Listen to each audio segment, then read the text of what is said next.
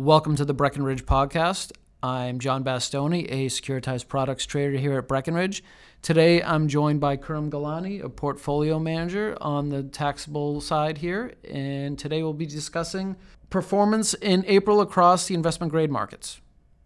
Khurram, we wanted to recap the month of April in this podcast. I was wondering if you could start off with how investment grade corporates performed relative to other spread products last month. IG corporates outperformed treasuries and put up 95 basis points of excess returns this month. They also outperformed securitized product and also ag-eligible taxable municipal bonds. The corporate index tightened 10 basis points early on in the month, but remained fairly range-bound during the latter half of April. Across the curve, longer duration IG corporates outperformed shorter duration corporate bonds.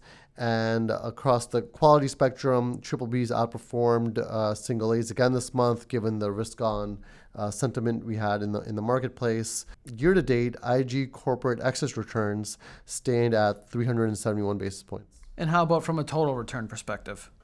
Yeah, so from a total return perspective, yield to maturity on corporates fell about 4 basis points during the month to 3.6%. As such, total returns were positive, 54 basis points during April. But total returns were a little bit higher, 14 basis points higher to be exact, for longer duration bonds and about 6 basis points lower for intermediate corporate bonds. Across the credit curve, the corporate credit curve has shifted downward during the year, and and April was no exception. For example, 10-plus year corporate maturity bonds are 42 basis points tighter year to date. 5 to 7 year corporates are 54 basis points tighter, and 1 to 3 year corporates are 33 basis points tighter from an option adjusted spread perspective. And what were some of the main themes that drove the risk-on environment in April? So there was some good economic news. There was a solid Q1 GDP figure, which clocked in at 3.2%. That was above consensus estimates. And then we also had stronger than expected corporate EPS growth. And all this is all happening, obviously, in the backdrop of a still fairly supportive Fed policy environment.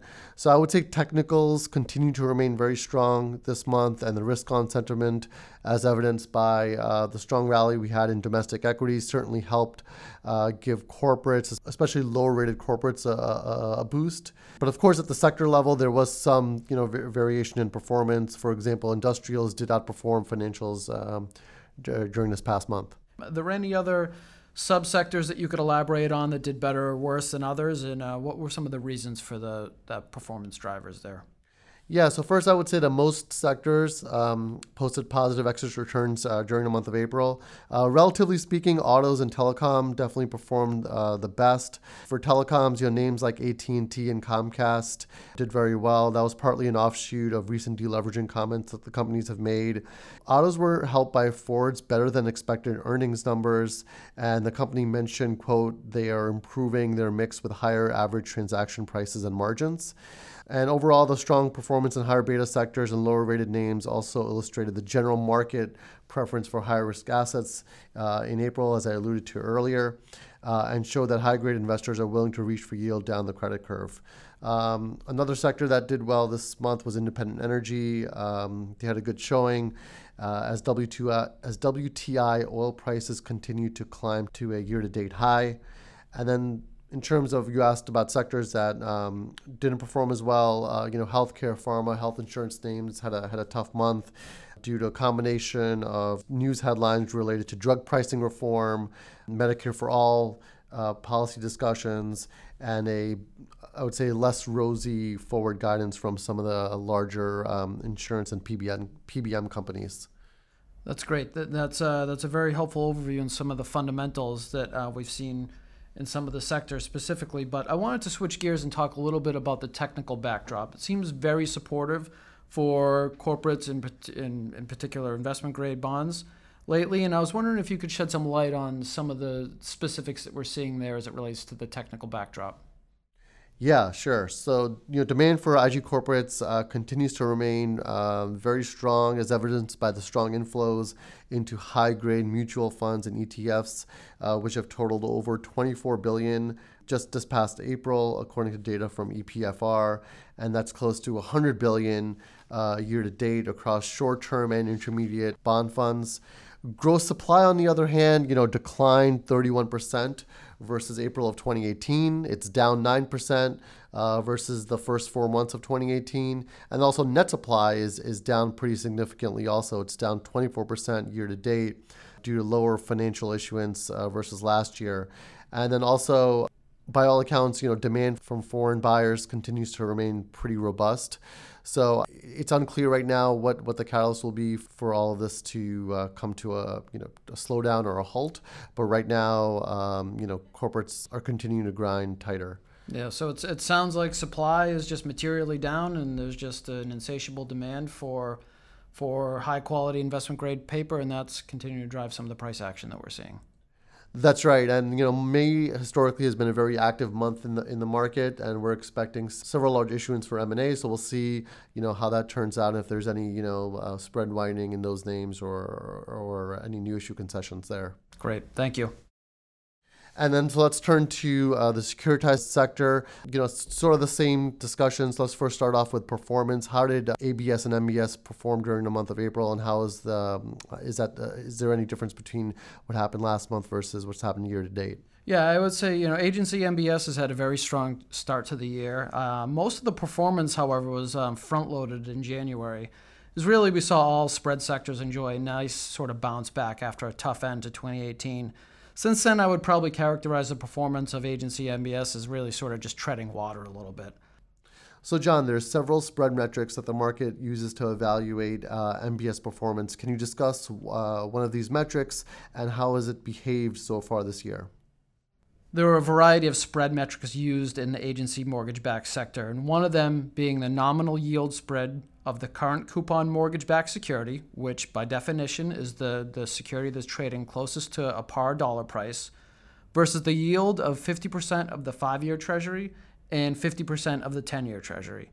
The reason this Treasury blend is used is because MBS duration is unstable and it varies with the level of underlying Treasury rates. MBS duration does tend to stay within this duration range of the two Treasury securities, so the market really uses this as a proxy for the general direction of MBS spreads. So when we look at this spread metric, we started the year around 91 basis points over this Treasury blend. And for the most part, we've been trading in the 80 to 90 basis point range since then, so pretty stable performance. And a couple of reasons can be attributed to this stable performance. One of them is again, you touched on this, is supply is low in agency mortgages as well, in addition to most of the investment grade sectors right now. And just to put some numbers on it, to start the year through the end of Q1, we've only seen about $34 billion of net supply, and that's down from about $50 to $65 billion at this time last year.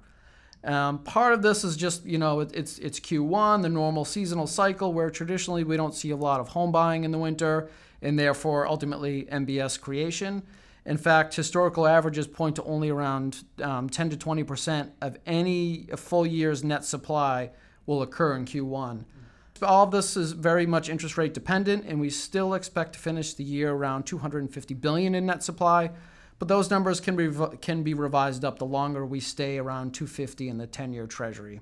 So all told, MBS performance was down 1 basis point last month, but still stands at up 27 basis points year to date on an excess return basis.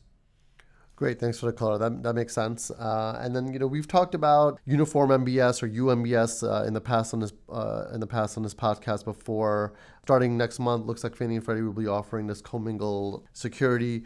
Can you give our listeners a little bit of a background or refresher on why they're doing this and if there's any new updates? Yeah, so right now is UMBS launch time. As you mentioned, we have mentioned this a few times on this podcast.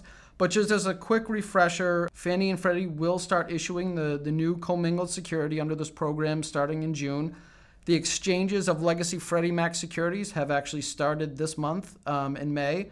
And really it's just being done to promote additional fungibility between the two securities, deepen the liquidity pool, and ultimately keep mortgage rates low for home buyers. So as I said, this week is the opening of the exchange of legacy Freddie Mac securities into the new UMBS. Remember that we've mentioned in the past, investors will have the option, not the obligation, to exchange their legacy Freddie Mac securities. So We'll be watching very closely at how quickly the market adopts the program and how quickly those legacy Freddie Mac securities are exchanged. This is one of the biggest operational changes in the mortgage-backed market in the last 30 years, and it's largely an operational change, but from a market's perspective, we do expect to see an effective doubling of the free float of outstanding MBS securities, which will have an impact on supply and demand dynamics and ultimately pressure spreads. And it could have an impact on specified MBS pools, which usually have desirable collateral characteristics, which in theory will have the market will have a preference for relative to the larger, more generic UMBS type of float. Why would this effectively double the amount of generic collateral free float out there? Because you're taking Fannie Mae securities and Freddie Mac securities and then combining them into one. Got it. That makes sense. Thank you, everyone, for tuning into the Breckenridge podcast. We hope you found this informative.